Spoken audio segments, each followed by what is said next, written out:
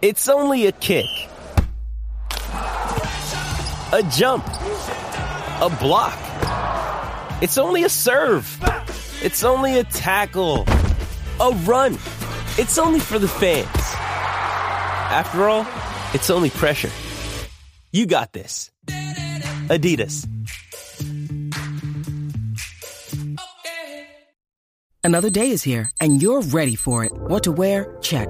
Breakfast, lunch, and dinner? Check. Planning for what's next and how to save for it? That's where Bank of America can help. For your financial to-dos, Bank of America has experts ready to help get you closer to your goals. Get started at one of our local financial centers or 24/7 in our mobile banking app. Find a location near you at bankofamerica.com/talktous. What would you like the power to do? Mobile banking requires downloading the app and is only available for select devices. Message and data rates may apply. Bank of America N.A., member FDIC.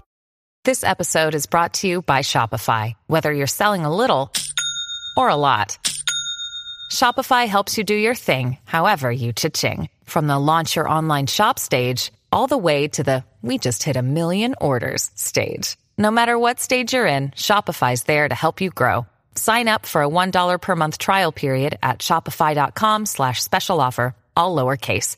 That's shopify.com/special offer.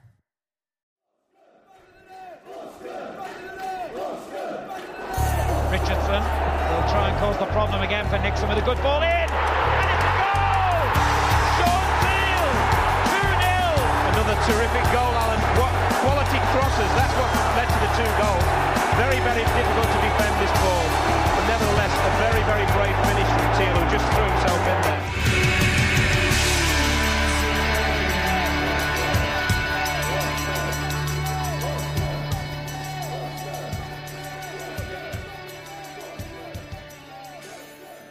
Hello and welcome to the latest in the lockdown interviews.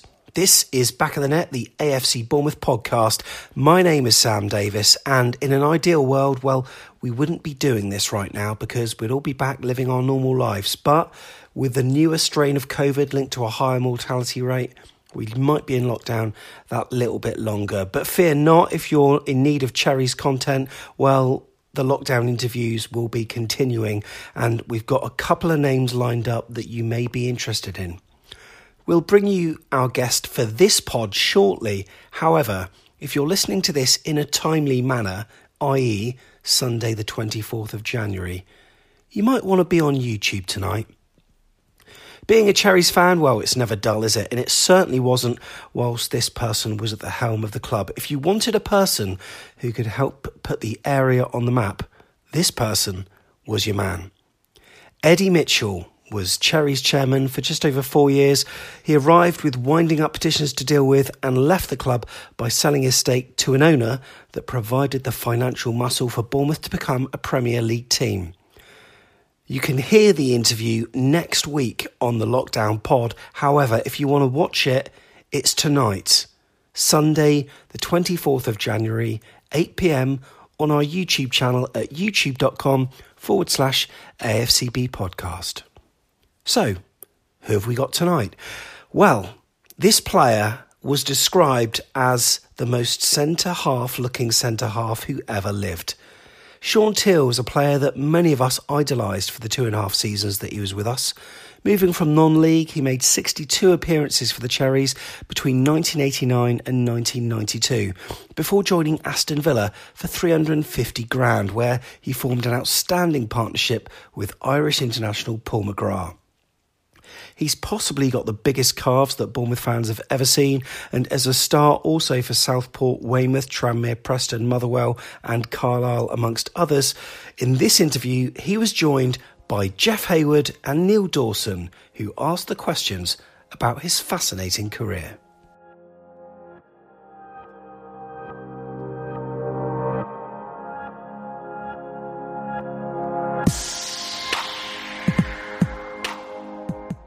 Hi, Jeff. How are you? Hi, Neil. Yeah, very good. Welcome, Sean. How are you? You all right?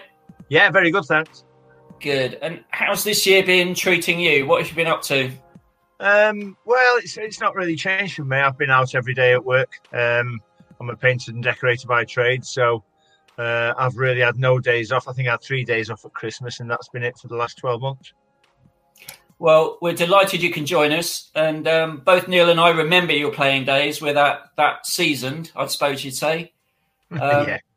And very fondly too. But you actually started, didn't you? You're from Southport in Lancashire. So I am. Tell us about your early football memories. How did you get into the game? I joined a local YMCA at the age of 6. I was asked if I'd go along and play. Obviously, I was only a baby at that time, and just really enjoyed it. And just from then on, I suppose I got bitten by the bug. All I wanted to do was play football. And it was a rocky road. It wasn't as straightforward as a lot of pros are nowadays. You know, go to the academy, go through into young pros, and then become a full-time pro.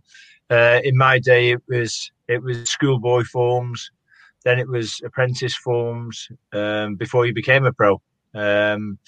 So mine was very up and down. I joined Everton at 15, got fired off at 17, not good enough, into non-league. 7 years later, finally became a pro at 24. Your non-league appearances, they were for Southport, right? That was the Northern Premier League? Well, you could. That's one team. I started off, I think, Ellesmere Port when I first left Everton. I did the usual thing in them days. I wrote to all the pro clubs asking for a trial, basically. I think I played for Wigan in one game. I played for Leeds in one game. And then Huddersfield asked me if I'd play the rest of the season in their reserves. So that's what I did. I never trained. I literally my dad drove me over to Huddersfield on a Saturday or a Wednesday, played the game, went home, and that was it. Saw them at the next game. But it was a good grounding. You know, there were some good players. The one that stands out, funny enough, all these years later, is playing Aston Villa twice in a week. And Dave Geddes broke my nose twice in a week.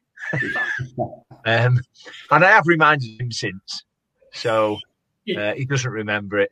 So obviously his memory's not as good as mine. You're not a centre half till you've had your nose broken, though. It's a rite of passage, isn't it? So when the interesting move in that non-league thing was when you went from Southport to Weymouth. I mean, did you get lost in the car? How on earth did that happen? Well, it wasn't even Southport to Weymouth. It was Northwich Victoria to Weymouth. Oh, was it? Yeah, I'd should we say had a fallout with the manager at Southport. He chipped my tooth and I pinned him up against the wall. Hence, I left. Yeah, no. So they sold me for $2,500 to Northwich Victoria. And one of my very first games for Northwich was down at Weymouth at the old stadium, the old ground in the town. And we were in desperate trouble. We were, I think, 7 games to go, and we needed wins because we were cut away at the bottom. And we ended up staying up. It was quite weird.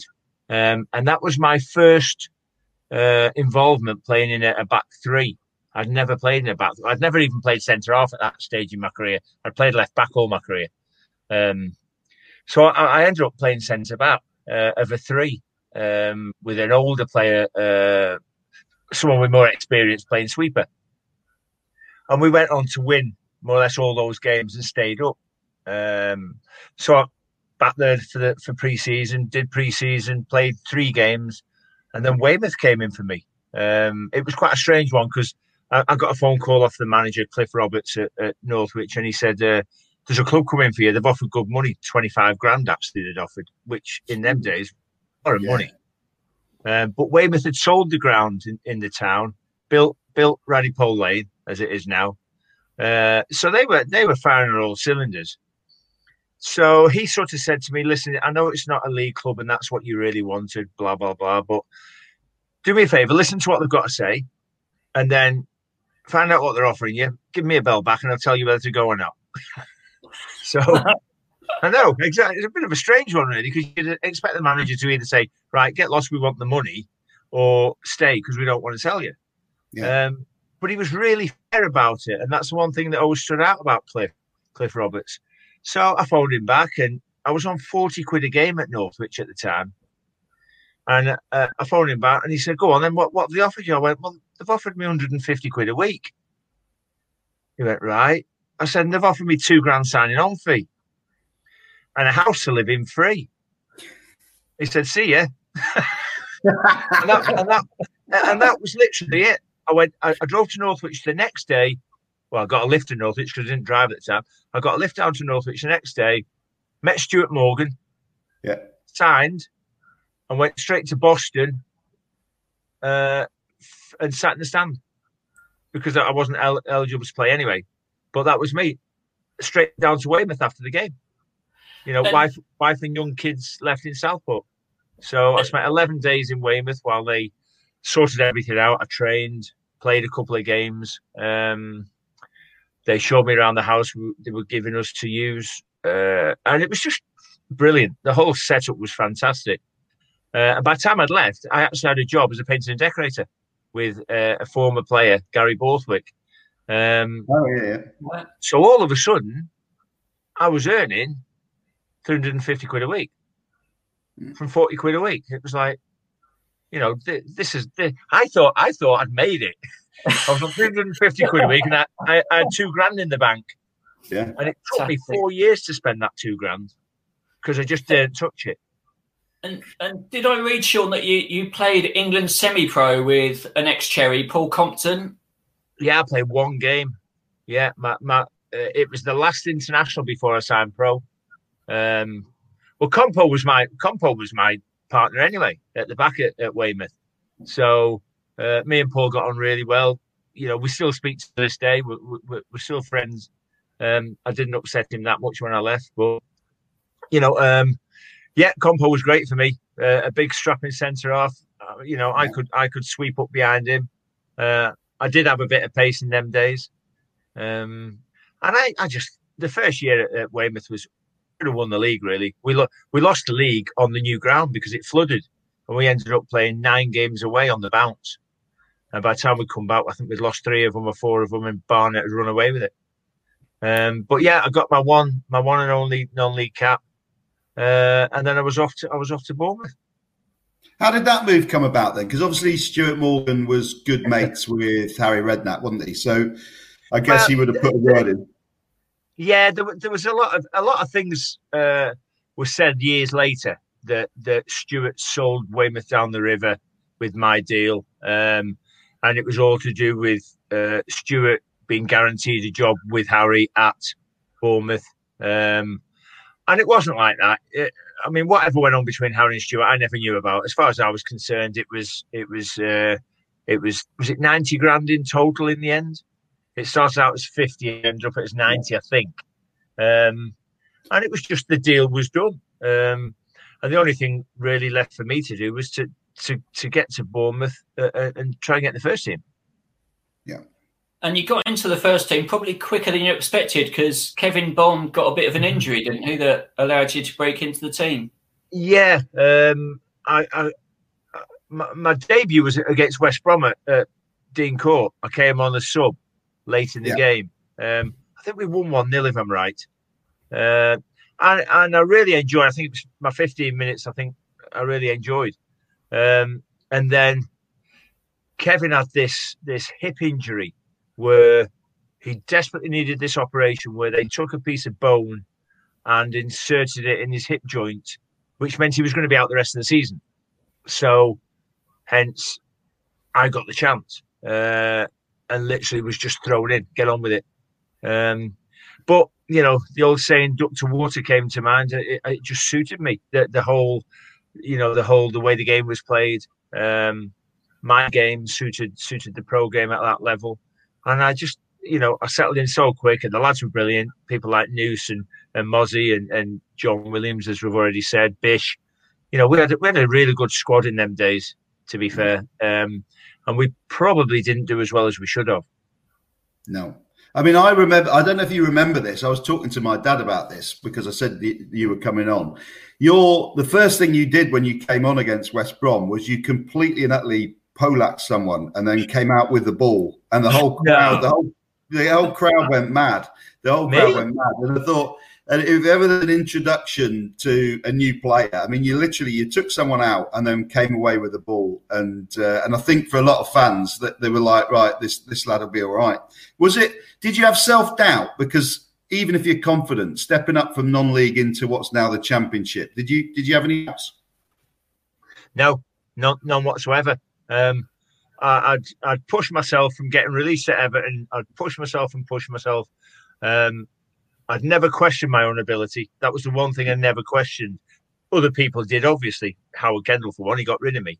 And there'd have been other managers down the line. I went to Liverpool on trial.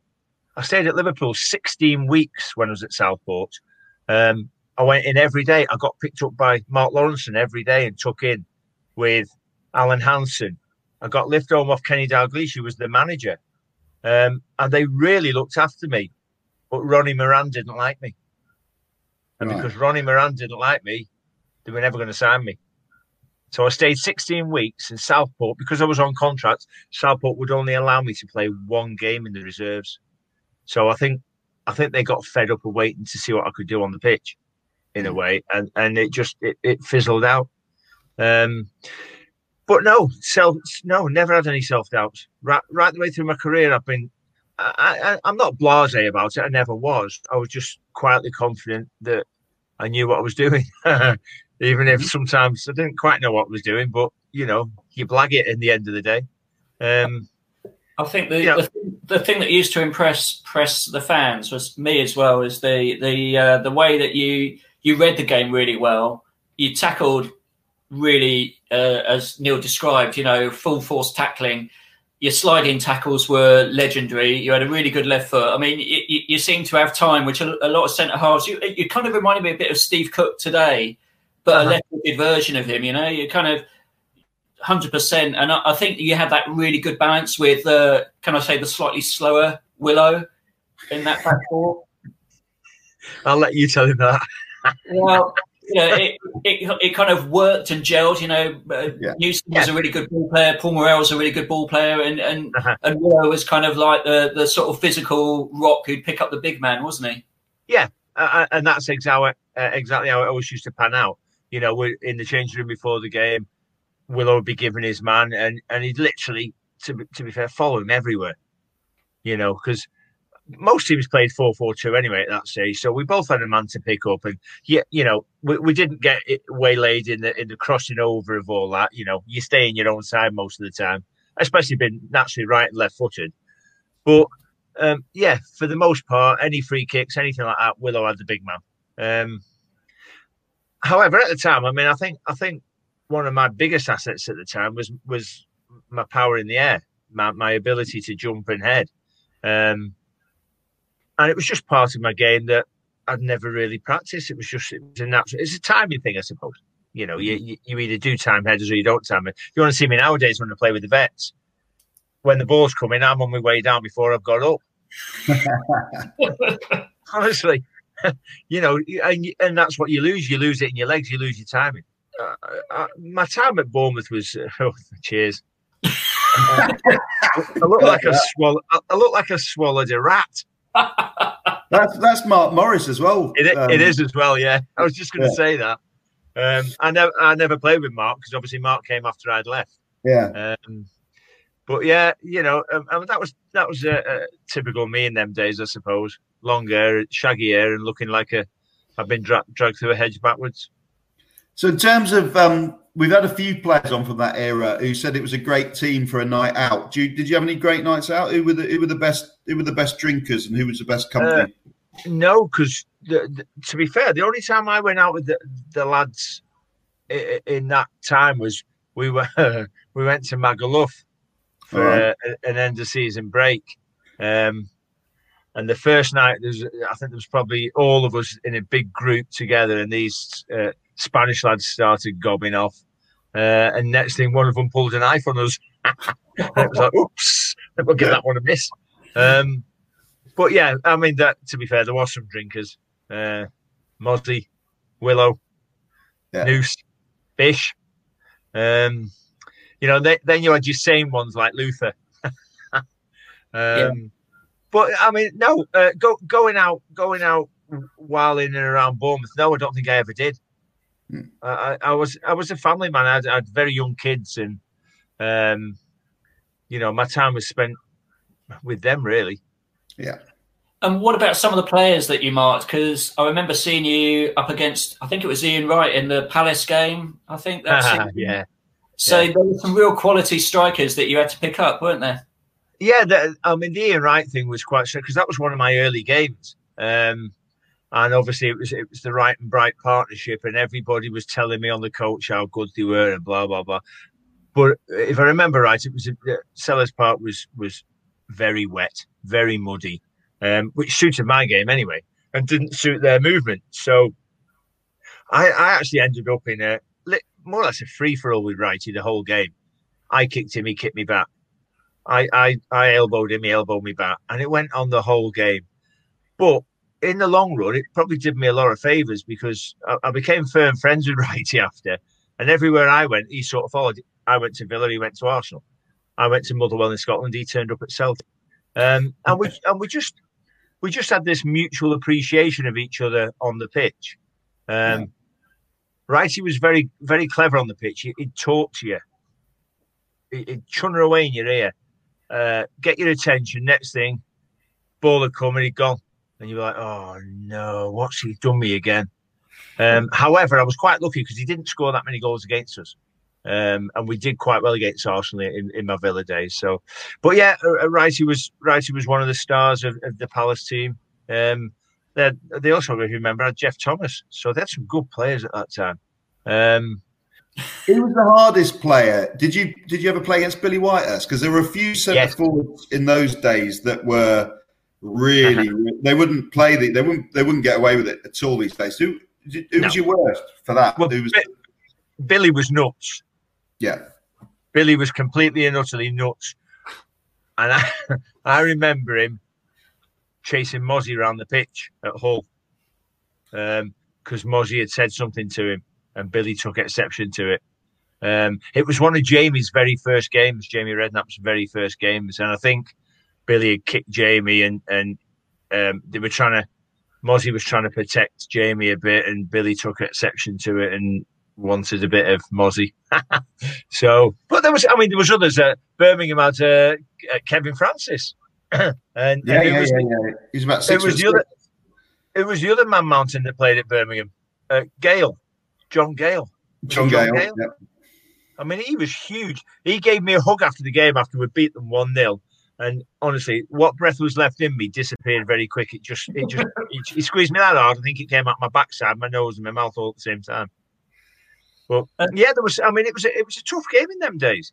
Yeah. You know, you looked after yourself, and if you didn't, then you know you were going to be on the injured table a lot of the time. And I think I knew that, and I was ready for that. Playing in non-league, you learn that anyway. If you're going to go in for a ball, don't go in half-hearted because you'll end up hurting yourself badly. And I think that's where the tackling came from. I think it was just a period in my life where I'd played at the conference level, and it was a tough old league, and it just set me up for going into the Football League. And what was it like playing under Harry? Was it something that you enjoyed? To be honest, yes, I did. We have our differences nowadays, and I've had my differences with him for a long, long time. But at the time, yes, it was good because he made me feel wanted. He made me feel like he wanted me in the team and he wanted me at the club. And obviously, Brian Tyler had a lot to do with that as well. Bless his soul. Brian was really good when I first came to the club. He was very, very supportive, very helpful. And Jimmy Gabriel, of course. Jimmy was the one who would come and talk to me at training. He'd sort of stand on my shoulder while we were doing different things, and he'd chat. He'd give you advice. He'd tell you things that you were doing wrong, or he thought you were doing wrong, things you could do better. So there was plenty of help at Bournemouth, to be fair, and the players were great. Luther had a wealth of experience, and if you wanted advice, go and knock on Luther's door. He'll give you all the advice you need. Same with Willow, I suppose. Willow was always a help. Mark Newson as captain was a help. Mozzie was a help because Mozzie had played in the league for so many years. So, they were just a great bunch of lads to play with, and it was a great club at the time. The following season was the season where obviously we got relegated. So it was your first sort of full season where you started the season as a guaranteed starter, and you started with Paul Miller. who'd come down from Tottenham, didn't you? Was he someone you could learn off, or how did you two gel? Yeah, Maxi was great. I still speak to Paul quite regular. Paul was just a great lad, a real proper Cockney, just a good lad, and obviously he'd been a top player. So, probably getting a bit longer in the tooth at that stage, but he still performed week in, week out. And again, another one that was full of experience, who I could pick bits off if I wasn't sure about something. I'd ask, and they were always willing to give me the advice I needed. Mm-hmm. And that was a tough season, wasn't it? Because you played up until March, you got injured, and there were a host of injuries that led us to that relegation. What was it like playing for that team in that season? It must have been pretty tough, wasn't it? Yeah, it was.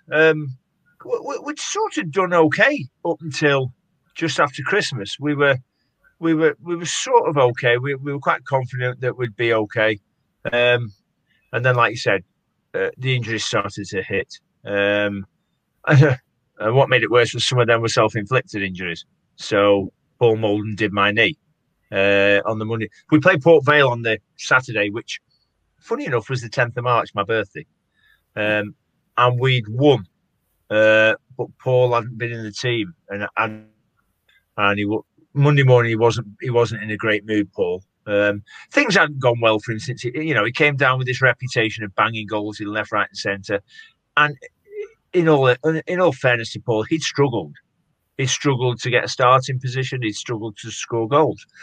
And on the Monday, for whatever reason, I'll never know why he did it, Harry decided we'd have a practice match down at the aerodrome where we trained at the time.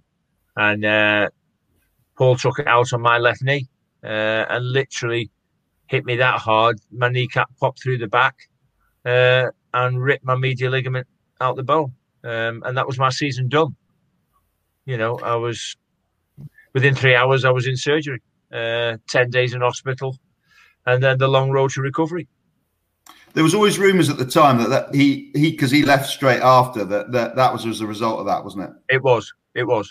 Yeah. That wasn't a rumour. That was true. Harry was incensed, to be fair, and just got rid of him straight away. Just got rid of him because Harry knew it would take something drastic for me not to be able to play. I don't know if anybody's. I once played at Bournemouth with chicken pox. Right.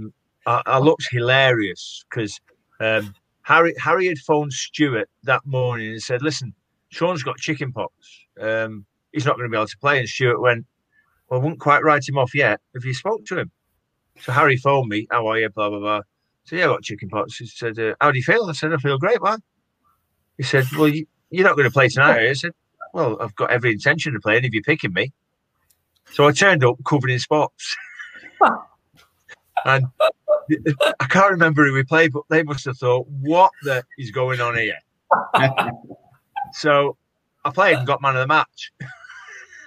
And Harry was like going mad in the paper the next day about how well I played, considering, and yet nobody was supposed to know I had chicken pox. So, but that I suppose that's down to upbringing. That was the way I was taught. Yeah. Unless someone's chopped your legs off, you play. You just get on with it. And as I found out later in my career, certain managers expected you to play with the leg missing, and put pressure on for you to play when you really shouldn't have been playing football. So when did it sour with Harry? Was it towards the end of that season? It soured about 14 days, about 2 weeks after I'd had my operation on my knee. And it all started with Carol, my wife, going to the ground, being driven to the ground to pick up my mail. And Carol had gone, knocked on the door, as we all did. It was the way it was. Your mail was in a little mailbox. Mm-hmm. So I'd said to Carol, do us a favour, get Tony, who's a friend of ours, get him to run you down and go and get the mail. Go and get my mail because I'll have things to sign and this, that, and the other. So she did, and on the way out, Harry came screeching into the car park. He'll tell you this is a load of crap. He'll tell you his side of the story, obviously. Jumped out of his car and started shouting all these obscenities at Carol, to the point where she burst into tears. So it must have been bad, because Carol's not one to burst into tears for nothing. She got in the car, came back, told me what had happened. I jumped straight in the car. Tony, mate, ran us back to the ground, and I had it out with Harry in his office. And then, of course, he wrote a book and decided to write an absolute pile of shit in the book, excuse my French, about how Carol had tried to run him over, blah, blah, blah, which is quite strange, seeing that she didn't have a license and didn't have a car. Yeah. But he sold a shed load of books, and he didn't do it once. He did a duplicate of the book, a second series of the book, and did the same thing. Right. Hence, I don't speak to Harry. I don't need to speak to people who lie about things. If he's got to write crap to sell a book, then so be it.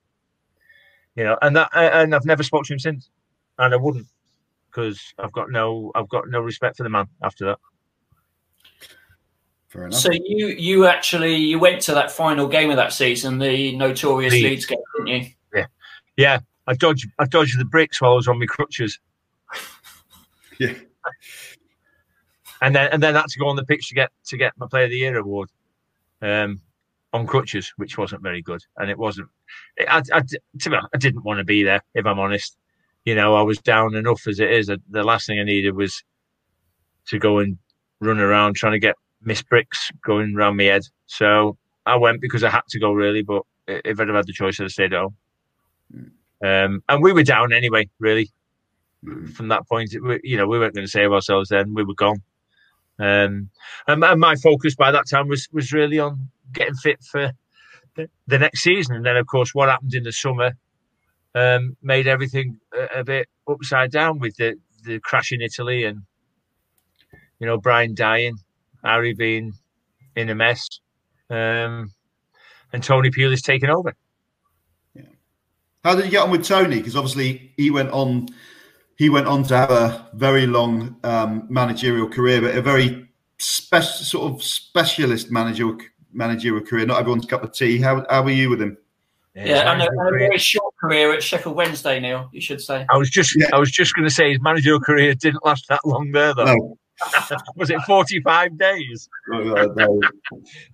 To be fair, Tony was a fitness fanatic. That was the one thing about Tony. He expected himself to be very fit, so he expected you to be, which in a way wasn't a bad thing for me. You know, not saying that I wasn't fit, because I was, but I think he gave me that extra boost to get fitter, to make myself stronger, to be fitter quicker.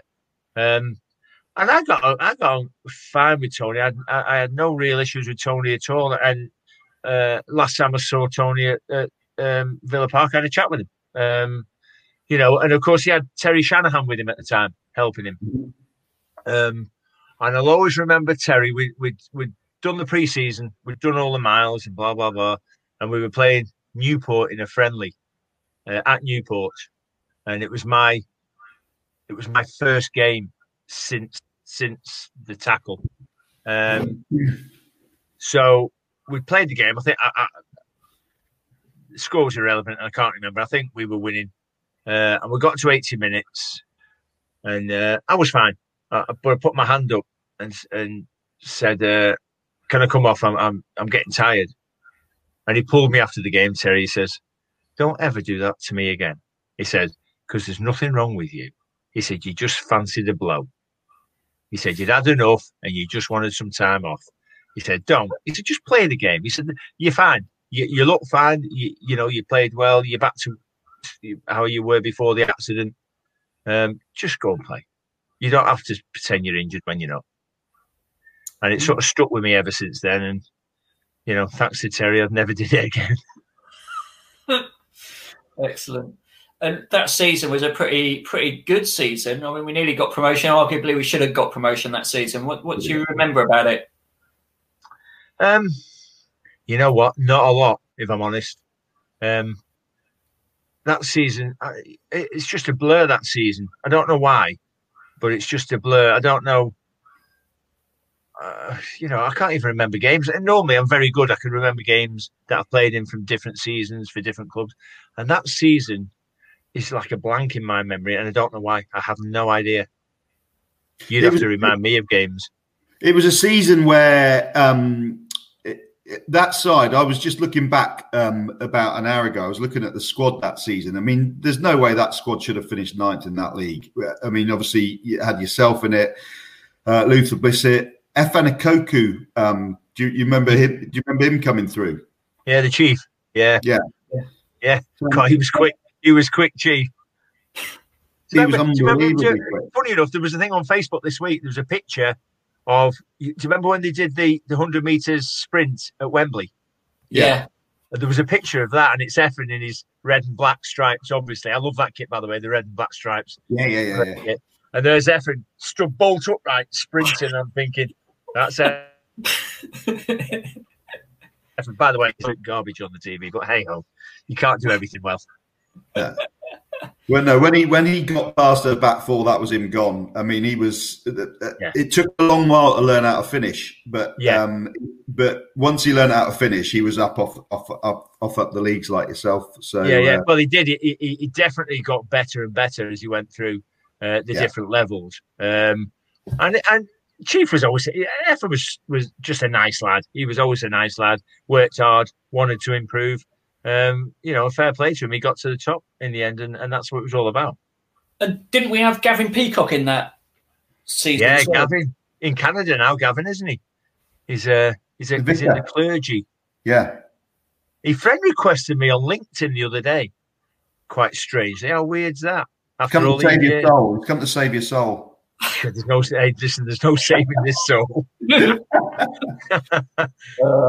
it's never going to happen. Was Andy Jones still with us? Yeah, he joined that year. That's what I mean. Yeah, Blissett, Jones, and Ekoku up front, and that side only finished ninth. Jones is a good player. Jones was a class act. He took a little bit to settle as well, but he knew what he was doing. He was one of those players who you could give the ball to and he'd hold it up, lay it off, or turn and shoot. And you knew what you were going to get from him. Remind me of some other players that were there. Paul Wood joined as well. Didn't Paul Wood join that season? He was a winger. Yeah, Woody, Fantastic player. Yeah, I played with Woody in Hong Kong in 1977. That's another story. Oh dear. And he was super fit, Paul. When you go to Hong Kong, or you did at the time, there was only 8 teams. You had to do a fitness test, and it struck fear into us. I was 30. What was I? I'm 34, I think, maybe 35. And you had to run. You had to do 12 laps of a 400 meter track in 7 minutes. And I was like, what? And if you don't do it, you get 3. I know, yeah. You get 3 attempts. And if you don't do it, you're on the plane back home. That's your career in Hong Kong, up the Swanee. Not that having a career in Hong Kong is anything to gloat about, really. So we practiced it, and apart from Woody, nobody got anywhere near it. We also had Martin Cooley in my team in Hong Kong at the time. Right. So there was me, Cooley, Peter Guthrie. So there was a few of us. There were 6 English lads, actually. Ian Muir from Tranmere. So we had decent players out there. But could we get over the line in 7 minutes? Could we? Hell, we were 2 laps short every time. And then the fateful day comes along where each club turns up at this track, and you all run together. Just your club. So there's like pressure, unbelievable pressure on you. Anyway, we did it, and we all got through by about 30 seconds. But Woody had done his 12 laps in about 5.5 minutes. It literally just blasted around. I think he overtook me 3 times. And I'm like, what the? Honestly, unbelievable fitness. And Woody in Hong Kong was Woody. He'd take people on for fun. He'd just get the ball and take people on. Me and Cooley did the kicking. So we were the ones that kicked everybody.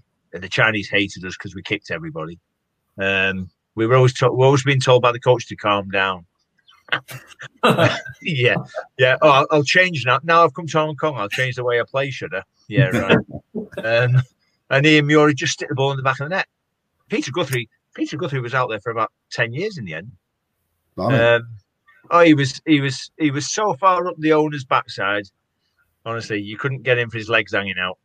Honestly, he was so thick with the owner, who manufactured knickers for Marks and Spencer's.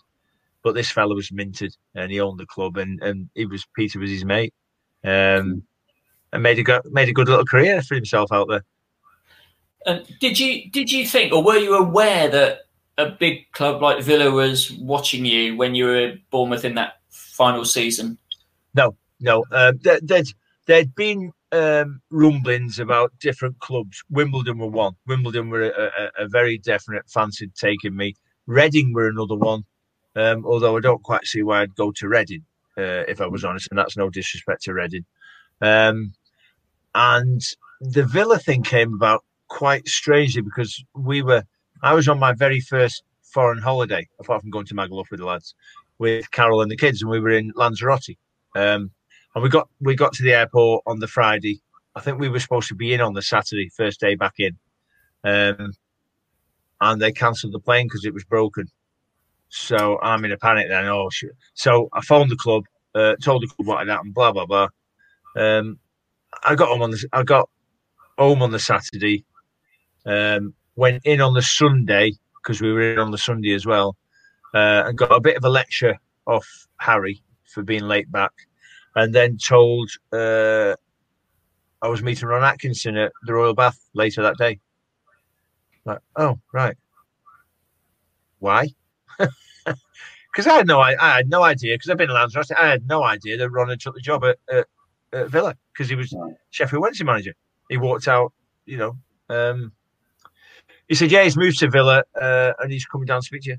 I'm like, okay, I better phone my agent. So I phoned my agent and he came down as well. And I sat in the Royal Bath with Ron. And obviously Villa's a huge club, and it wasn't really difficult to sell the move to me. The only thing that I wasn't sure about was whether really he was buying me to play in the first team, or he was buying me as a squad player. Yeah. I had no idea. I didn't know Ron. I didn't know anybody at Villa at the time. So I literally had no idea. But I spoke to him, and his first question was the strangest question I was ever asked as a player. And he asked me what I thought my strengths were. And I thought, well, hang on a minute, you're trying to sign me. Are you sure you don't know? It was just the most bizarre question. I went, well, I'm fairly quick. I'm strong in the air. I quite like a tackle. Oh, good. Right. What car do you drive? What car do you drive? I went, well, I've got a Ford Orion Gear with skirts on and my name on the side of it, which I did at the time. And he went, you can't come to Villa in that. I went, big pal. He said, you can't come to. He said, so here's the deal we're going to offer you, and on top of that, we'll give you an extra 15 grand to buy yourself a nice car, because we can't give you a club car at the moment because there's none left. Okay. I'm thinking, this is a weird setup. Does it always work like this? So I sold my Orion. I got 4.5K for my Orion, so I had 19.5 grand to buy a car with. So I bought my first Mercedes, funny enough. Second-hand Mercedes for 11 grand and put the rest of it in my bank. I thought, happy days. This can't go wrong, this. And I was off within 2 days. I was in Birmingham.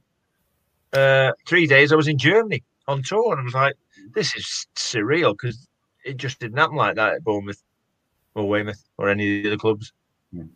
So it's another big step up. So again, I'm assuming you didn't have any self-doubts as you didn't the first step up you made. So you would have played with players like Paul McGrath and people like that. did you notice that the level was just completely different to anything that you'd seen before? No, if I'm honest, no. If anything, to be honest, I found it easier because it was less frantic. It was more structured. So, there was. I'd signed. Obviously, I'd gone on tour. I got up there. They put me in a hotel while Carol sorted everything out down in Bournemouth. And in the hotel, Kevin Richardson, who had just signed, who was to become skipper, Steve Staunton. There was about 5 of us in there. So as a group, we got to know each other really quickly, which on the field helped because I had Steve Staunton on the left side of me at fullback anyway. So me and Steve knew each other quite well, although he's one of the most whinging, moaning I've ever played with. I had Paul as quiet as a mouse on the other side of me. And the only thing Paul would say to me was, and at this stage, I had no idea about Paul's problems. I didn't know Paul had an issue. So, with the old drink. So, he was just a quiet Irishman to me. I didn't know an awful lot about him, if I was quite honest. But I got to know Paul pretty quickly. I got to know sort of what made him tick. In fact, I got to know what made him tick on the trip to Germany when we trained in the morning, and Ron had left the camp to come back to England because he was selling David Platt to Bari, and he'd left Andy Gray in charge of us. So we trained in the morning, and we'd been given time off. And my room partner, another one that's passed away, Les Seeley, we'd gone for a walk down into the village where we were. Walked into this cafe to have a brew, and who's in the corner? Paul, absolutely pie-eyed, with all these bottles on this round table, just empty bottles of lager. And I'm like, I had no idea. Les is like, listen, let's get a taxi. We'll get him back up there. Jim Walker's a physio. Jim will sort him out. We get him back up there. And we're playing head tennis on concrete tennis courts in the afternoon. And Andy Gray says, Paul's got to join in. So Paul came down with studs on concrete. It was like Bambi on ice. Honestly, it was hilarious. He was slipping and sliding everywhere. He was that pie-eyed anyway. He couldn't see the ball. So it made no damn difference, really. So they made Jim Walker take him back to his room. Took all his money off him and locked him in his room. So that was him sleep it off. When we finished training an hour later, walked back to the hotel. He sat in the bar drinking again, Paul. He's only shimmied down the drain pipe, walked round and was putting all the drinks on Aston Villa's bill. Brilliant. And that was my cue for playing in the top league. It's like, oh great, this is fun. What was Big Ron like? Because I mean, again, he's a player.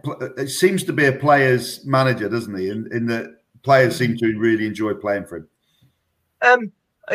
Players loved playing for him from the fact of the way he played. Yes, I agree with that. It was go out and play and pass the ball, enjoy it, but make sure you win. We used to get things said to us like, me and Paul, he'd say to us, listen, you two numpties, just go and win the ball and give it to those that can play. And he'd say that all the time, as if we couldn't play ourselves. It was like, just go and win the ball and give it to those that can play. Right, okay, Ron. So we got to the point, me and Paul were, when we'd run out, Paul would say to me, listen, we'll do it our way. Forget what he's told us in the dressing room. Yeah, right, Macca. Okay. And we get on the pitch and, you'd wave to the fans, blah, blah, kick off. And within probably 10 minutes, Ron would be screaming at me and Paul. And Paul would say to me, just put your hand up. So you've recognised you've heard him. We're getting at half time and we get torn strips off. And it was like, don't you ever effing do this to me again. Don't do it. I know what you're playing at. I know your game. You're just ignoring me. No, we're not, Ron. Next game, same thing. And in the end, it got to the point where he just gave up shouting at us and just let us get on with it because he knew how good Paul was anyway. And I was lucky in the sense that my partnership with Paul came to fruition really quickly and we got to know each other's game really quickly. So it was easy playing with Paul, and Paul said the same about playing with me because we got to know each other so well so quickly. So it was my time at Villa was fantastic simply because I got to play with Paul Maguire for 4 years, as what he says is his best centre-half partner. So that's the biggest accolade I could have of someone like Paul. And you nearly won the league, didn't you? Yeah, 92. Oh, we threw it away in the end. We were playing so well. We were banging goals in. We had Dalian and Dino up front. We were just banging goals in left, right, and centre. Dwight York to come on, but if that wasn't working, And then for some reason, the goals dried up with about 5 games to go. And it's funny because I suppose the turning point was, I think we drew at home to someone like Oldham. It was either Oldham or Coventry. And United beat Sheffield Wednesday when Steve Bruce scored the 2 headers in the 7th minute of injury time. Yeah. And from that point, we seemed to just splutter. And we literally spluttered over the line, and they walked away with it. They won it by 10 points in the end. But there was never 10 points in it. We were as good as them at the time. It was a great time for English football, the advent of the Premier League and money coming into it and different players. I was thinking you probably would have played against Klinsmann and Thierry Henry and people like that. Who was the hardest? Who really put you through the ringer? Henry was after me, so he wasn't in the Premier League at that stage. We had the likes of Klinsmann, Zola, people like that. Klinsmann was a handful. Although, funny enough, I don't think in all the games we played against him at Tottenham he ever scored. But there was, Zola would probably go down as one of the best ever foreigners to come into the Premier League. Yeah. And he was exquisite. The things he could do with the ball were just unbelievable. And then, there was a lot of very, very, very good homegrown players at the time. Lineker, Ian Wright, a very young Alan Shearer coming through. There were some terrific players all around the Premier League at that stage. So, to give United Cantona there's not talking about foreigners, one of the best, and they also at that stage had the likes of Paul Ince, Roy Keane, Pallister Bruce, Erwin Parker, Schmeichel, another one. They were a terrific side, but we ran them all the way. I mean, like I said, we let ourselves down right at the death.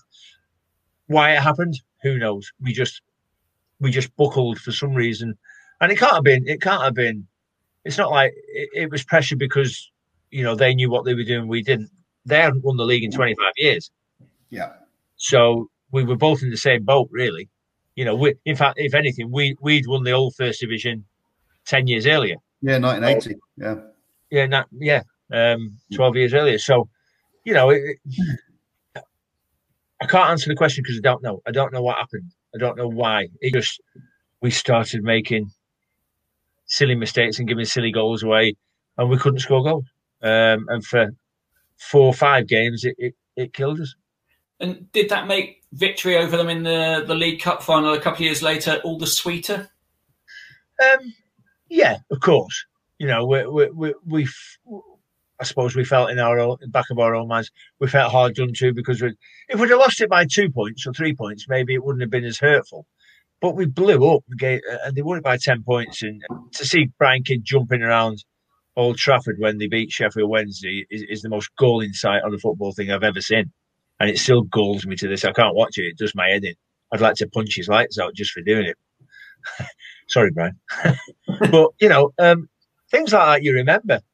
So 2 years later to go to Wembley, given the way we'd gone to Wembley as well, because we didn't play a single game at home apart from the very first round, which was 2-legged against Birmingham City, which was my only 2 ever derbies that I played in.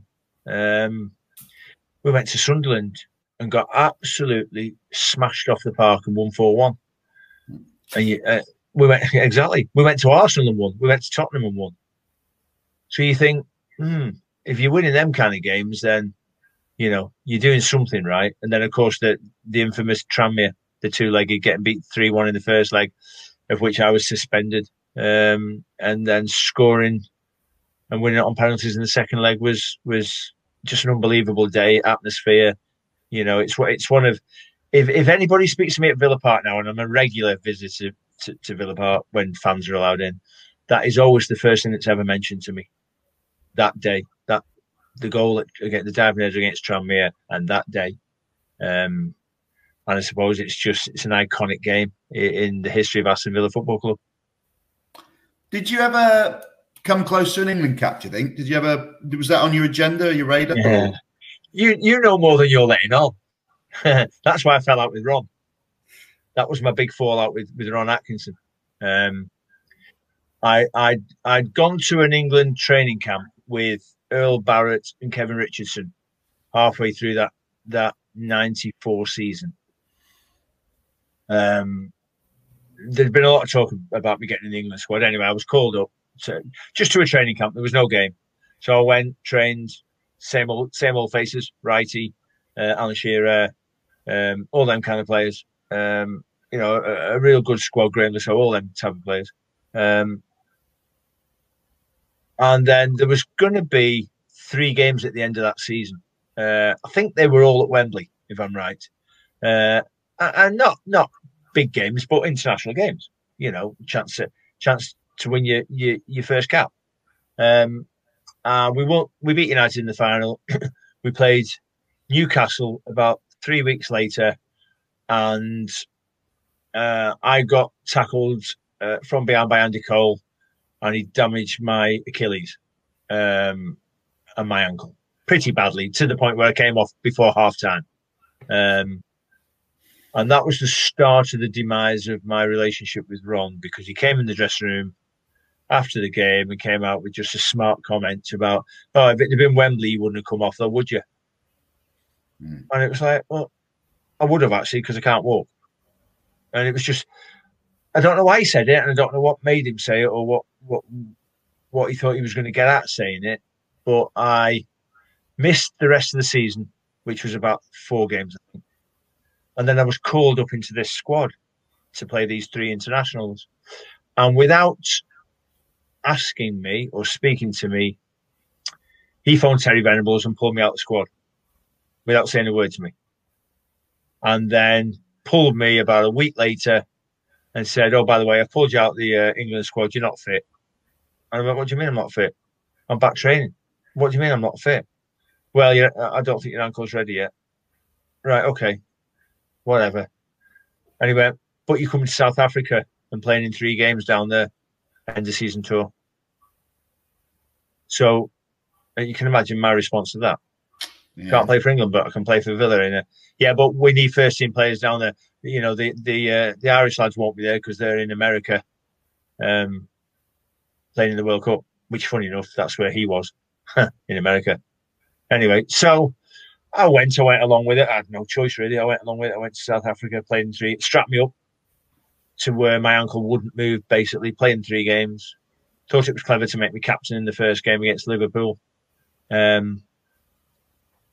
suppose the one thing that happened on the tour that was fantastic and would never have happened otherwise, we got to meet Nelson Mandela. So, that's one little bucket list tick off, isn't it? Yeah.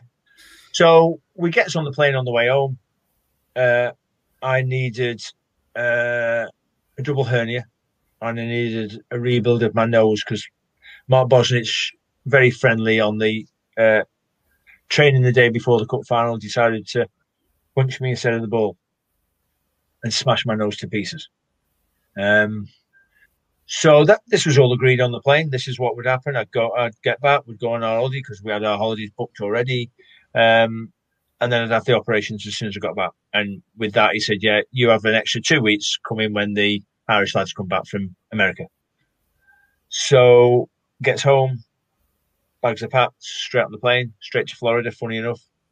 Walking around Disney Marketplace, who do I bump into? Big Ron and his wife Maggie. And he literally blanked me as though I didn't exist. Maggie spoke to Carol, but Ron wouldn't even look at me. And I didn't know why. I had no idea what was going on. So we left, and it was like, whatever. We'll see when I get back. And on the day that the rest of the lads were due to start training, they were going to, is it Bovington? Is it an army camp? Yeah, Bovington camp. Yeah, they were going down there to do pre-season. Nice. Well, I'd literally had my nose done the week before, so I wasn't going. There's no way I could have gone. Go down there and be beasted. I remember going there with Bournemouth, funny enough, and that was bad enough. So I got a phone call off Jim Barron on the morning. He said, I spoke to Ron last night. You're in tomorrow. I said, no, I'm not. He said, yeah, you are. I said, no, I'm not. I said, he gave me 2 extra weeks. I only had my nose done last week, and I'm still not right from my hernias yet. I'm only just on straight running, so I couldn't go anyway. So I refused to go, and paid the price for it in the end, because he came back, still wouldn't speak to me, blanked me, walked past me in the corridor, blanked me, typical childish things that managers do, and then pulled me in the dressing room, in his office, and said, "We're at Everton first game of the season. You're not playing. You're on the bench. It's your own fault. I'm playing you. Go instead. It's your own fault. You should have thought about what you were doing." So they basically lied to me. They told me on the plane I could do it, and then they turned tables on me when I wasn't even there. And that was me. I lost all respect for him as well. So, and isn't it funny that he wrote a book and wrote a pile of crap as well? But him and Harry are thick as thieves anyway, you see, and always have been. So it doesn't come as a surprise that the same thing happened again. That if you can't get at Sean, because they couldn't get at me. My skin's as thick as a rhino. They won't get to me. So they go after my family. So he did exactly the same thing. Called Carol for something that she never did. So again, I lost all respect for him. I went to a reunion, a 10-year reunion for the 94 Cup win, 2004, and I said to the compere, "Do not put me on that stage next to him." So what did he do? And everybody who was around the tables where I was sat before knew exactly what was going on, and they were pissing themselves laughing, because I was just looking at him and just say, I'm not even going to speak to you. And I didn't speak to him. I blanked him. He said something to me on a microphone, and I blanked him. I just ignored him. So, sure, this is rapidly turning into a conversation about managers you didn't get on with. So can I ask you about John Aldridge? I could. To be fair, I could carry on with half a dozen others. Because John Aldridge is next, wasn't he? Was he? John right? Aldridge fell out with him. Legend. Yeah, fell out with him. I could give you a story about Billy Davis. I could give you a story about him. You know what it is about the managers? They've all got egos about themselves, huge egos about themselves, and they don't like it when someone stands up to them. And unfortunately, that was my makeup. I didn't sit there and take it. I'd stand up to them. So I didn't get on with many. Stuart Morgan and Cliff Roberts in my non-league days were probably about the two I did get on with. Yeah. Johnny King, Tranmere, before he got sacked. Yeah. But the rest, manager, Johnny King. Yeah. Yeah. He was old school, John. He was, he was funny. He used to come out with some really weird things in his meetings, and you'd think, oh God, where does that come from? But he was genuine, and he was a down to earth person, and the rest of them for me weren't. And that was the downside to it all. So you talked about playing in Hong Kong earlier. Was it because you fell out with John Aldridge? Did he think that was kind of punishment to loan you to a club in Hong Kong? No, he thought it was a great move for my career. That's how he tried. He tried to sell it, but he didn't realise at the time. I went to Tranmere, and I've got no qualms about saying it. I left Aston Villa and went to Tranmere for money at the end of the day, because I was to become Tranmere's record signing, which I still am to this day. And the deal they offered me was ridiculous. And I mean, for a club at Tranmere, was ridiculous. So when Aldridge got the job, he wanted me out the door because he wanted my money. He wanted to use my money to rebuild the team. And while I was there, he couldn't do it. So instead of sort of saying to me, listen, I need you to go, Sean, you're costing us too much, can't do that. He left me out the team. and he set a bit of a scam up at the ground where I got in trouble because of something I did, but he set it up and I fell for it. So I had it out with the chairman, blah blah blah blah, all happened, and then I was training with the kids. I wasn't even training with the pros. I was training with the kids. That was my punishment. And then I got this phone call from Peter Guthrie. Funny enough, Peter came along again, passed me on to this Mr. Chan. Not a shot. I spoke to him and he said, "Listen, we'll give you the same money you're on at Tranmere." So I went to see Aldridge the next day, and his first words made me think quick on my feet, and he went, "Oh, it's a great move for you, just to get me out of it. It's a great move for you. Yeah, what a move. Good for your career, that." And I thought, you arse. How can that be a great move? So I went, "Well, I'm not going." And his face dropped. Honestly, it was like a brick. He went, "Oh, what do you mean?" I said, "I can't go." I said, "Because they'll only pay me half of what I'm getting here." I said, "I'm not giving my contract up like that." He went, "Don't worry, we'll give you the other half." So all of a sudden, I was getting my full whack, plus another half off Tranmere for 3 months. And off I went. And I was like, "See ya, fool." And I told him years later, I did a Paul McGrath night, and he came along to do that. He was supposedly special guest, and he sat him next to me. They always sit them next to me, you see. Well, I can't. It's box office. I can't hold my water, so I say what's on my mind. So as soon as he sat next to me, I had to tell him, and he was like, "Oh." So, but you know, that's the way things are. You know, it was the way it was, and he wanted rid of me, and I had to go, I suppose. Were you surprised, sort of jumping forward a bit, to see what happened with Bournemouth, with Eddie Howe and getting into the Premier League? Was it because obviously you would have had an affinity with the club? It was not a club that anyone ever thought would do that well, was it? No. I mean, I think Eddie would admit that at the time. You know, to get that move into the Premiership must have been a massive shock to everybody at the club. You know, don't get me wrong. At the time they were playing really well, but that one last step is a massive step. And of course, the first thing you think of then is you fear for them going into the Premier League. Can they hold their own? Well, you know, the good thing is nobody knows anything about them really. So they caught a lot of teams very cold early on with the style of football that Eddie had instilled into the team. You know, this passing and movement that, you know, was second to none at the time. That, you know, they were terrific to watch when they first came up. Not that they're not terrific now, but I don't get to see them that often anymore. So, did you watch a lot of the games? Did you still follow us and watch them? I still follow you. I don't get to. I watch when they're on the TV. Yeah. Yeah. In a strange coincidence, I've never been invited back down there ever. You're not alone in saying that. We've had a number of ex-players on here that have been a little disappointed with the fact that there's never been tickets or never any show of appreciation. Well, it's like there's no former players club or anything. Yeah. So you just don't, you know, I've never ever heard anything off anybody at Bournemouth Football Club. Never.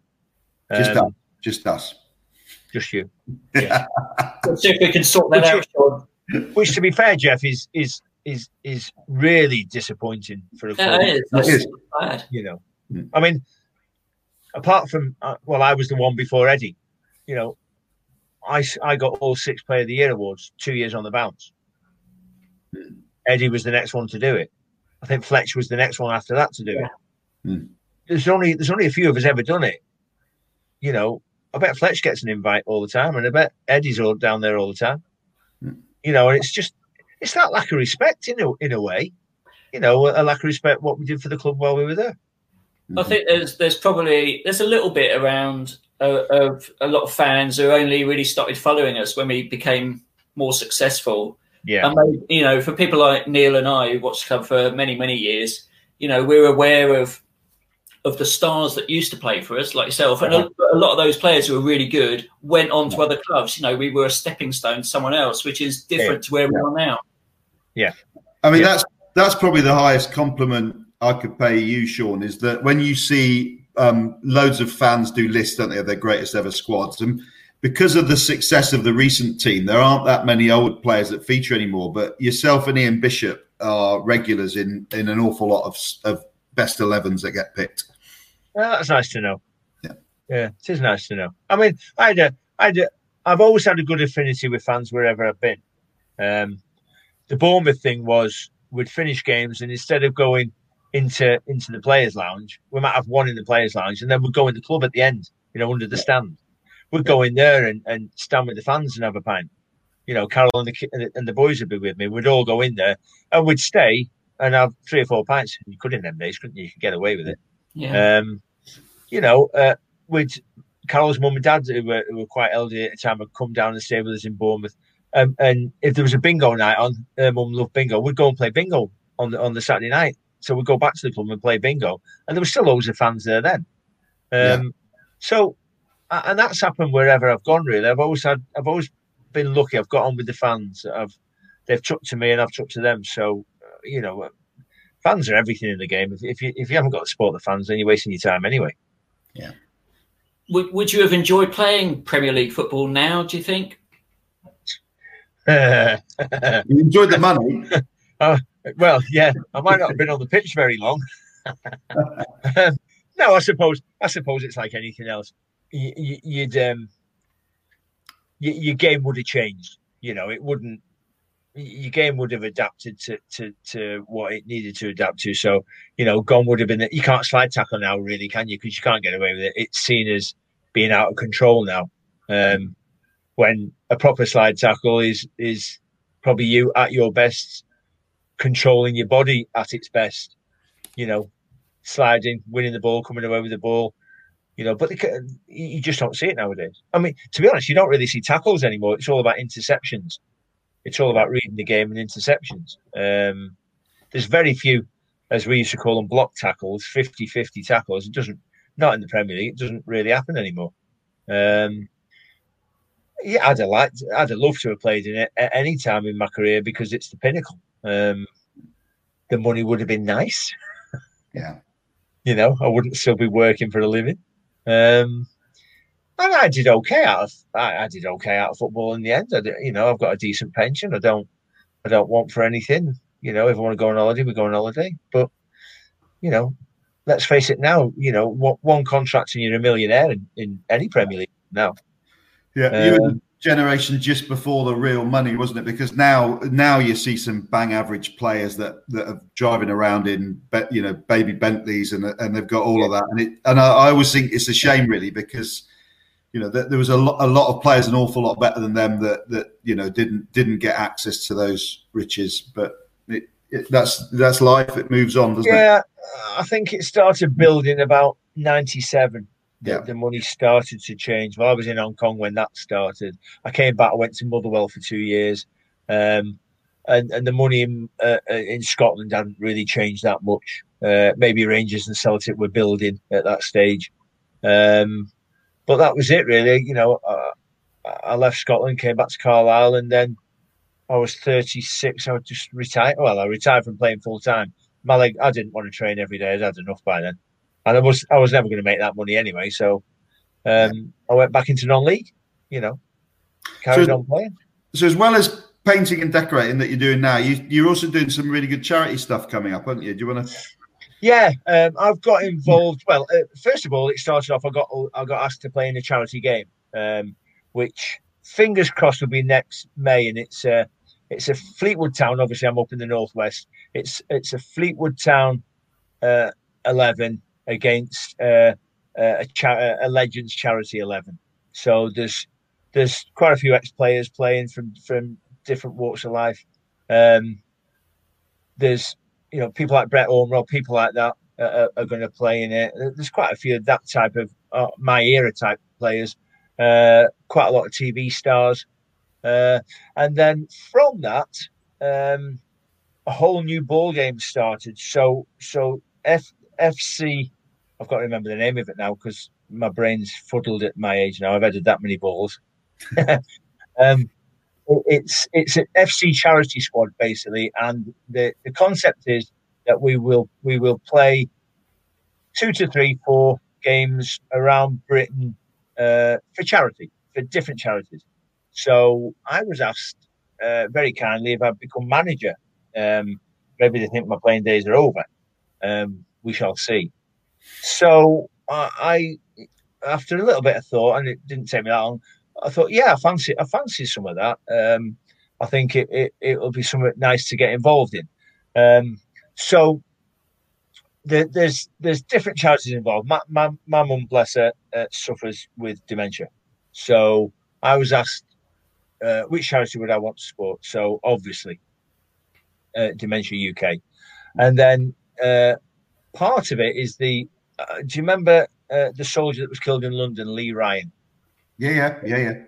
Well, Lee's parents live in Fleetwood, so they're part of it for the Lee Ryan Foundation. So there's some very meaningful charities involved in it.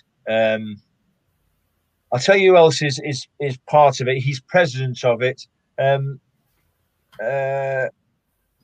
Have you seen the charity fella that goes around in his swimming shorts, the Everton fella?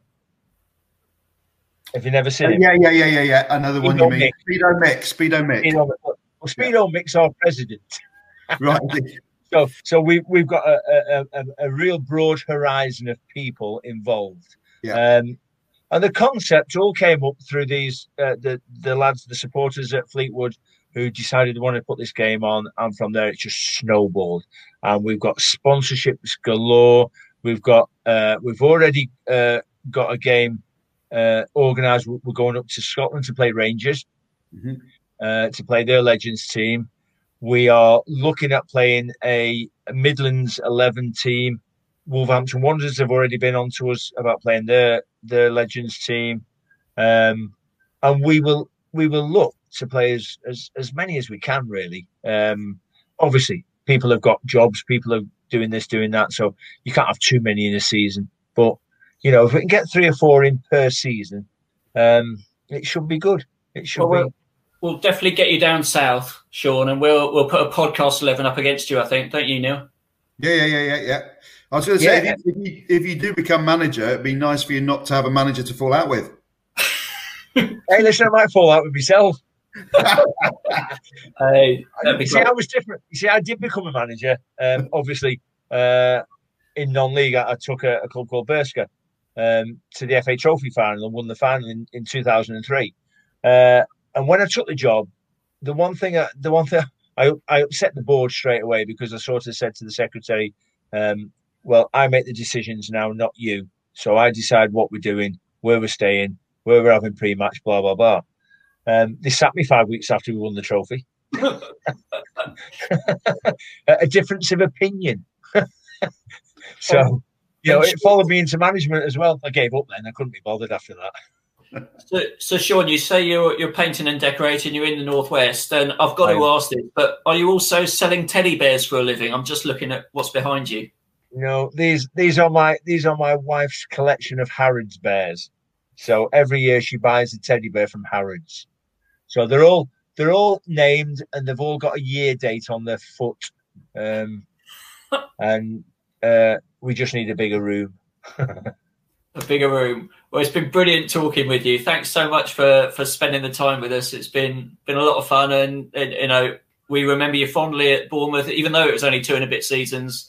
You were part of a great side. That's very kind of you to say, Jeff. Thank you. Cheers. Thanks a lot. Thanks, John. Cheers, Neil. Thanks very much. Take care. Thank you, Neil. Been great having you too. Loved every minute of it. Great to reminisce always. Excellent.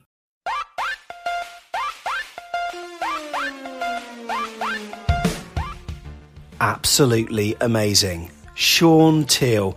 If you want to watch that, you can go to youtube.com/AFCB. Some great tales about the Redknapp runnings, pinning managers against changing room doors, that Big Ron story about him preventing him playing for England. Also, his video experiences alongside Paul McGrath I thought were very poignant, and his current career as a painter and a decorator. Who'd have thought it? That's Sean Teal. Great to have him on.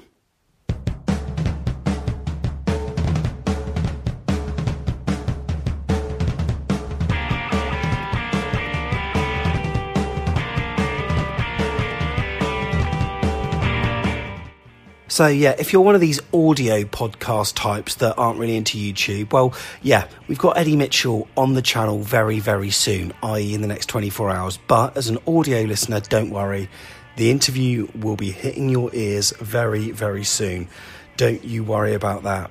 It's really interesting to hear the stories of how he became chairman of the Cherries, the unexpected changing room visits, his relationships with fellow members of staff, the sweary Radio 5 Live rants, the on and off pitch confrontations, and sagas with Southampton, some Eddie Howe insight, and what he would have done with the Premier League era.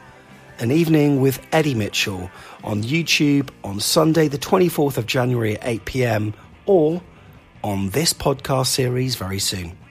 Until then, thank you for listening to the Lockdown Interviews. Richardson will try and cause the problem again for Nixon with a good ball in. And it's a goal! Sean Seal, 2-0. Another terrific goal, Alan. What quality crosses. That's what led to the 2 goals. Very, very difficult to defend this ball.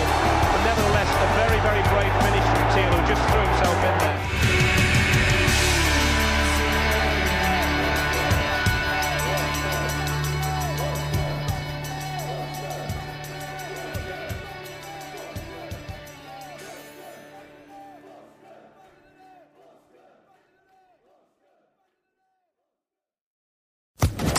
Social Podcast Network. Lucky Land Casino, asking people, what's the weirdest place you've gotten lucky? Lucky? In line at the deli, I guess? Aha, in my dentist's office. More than once, actually. Do I have to say? Yes, you do. In the car before my kids' PTA meeting. Really? Yes. Excuse me, what's the weirdest place you've gotten lucky? I never win and tell. Well, there you have it. You can get lucky anywhere, playing at LuckyLandSlots.com. Play for free right now. Are you feeling lucky? No purchase necessary. Void where prohibited by law. 18+. Terms and conditions apply. See website for details.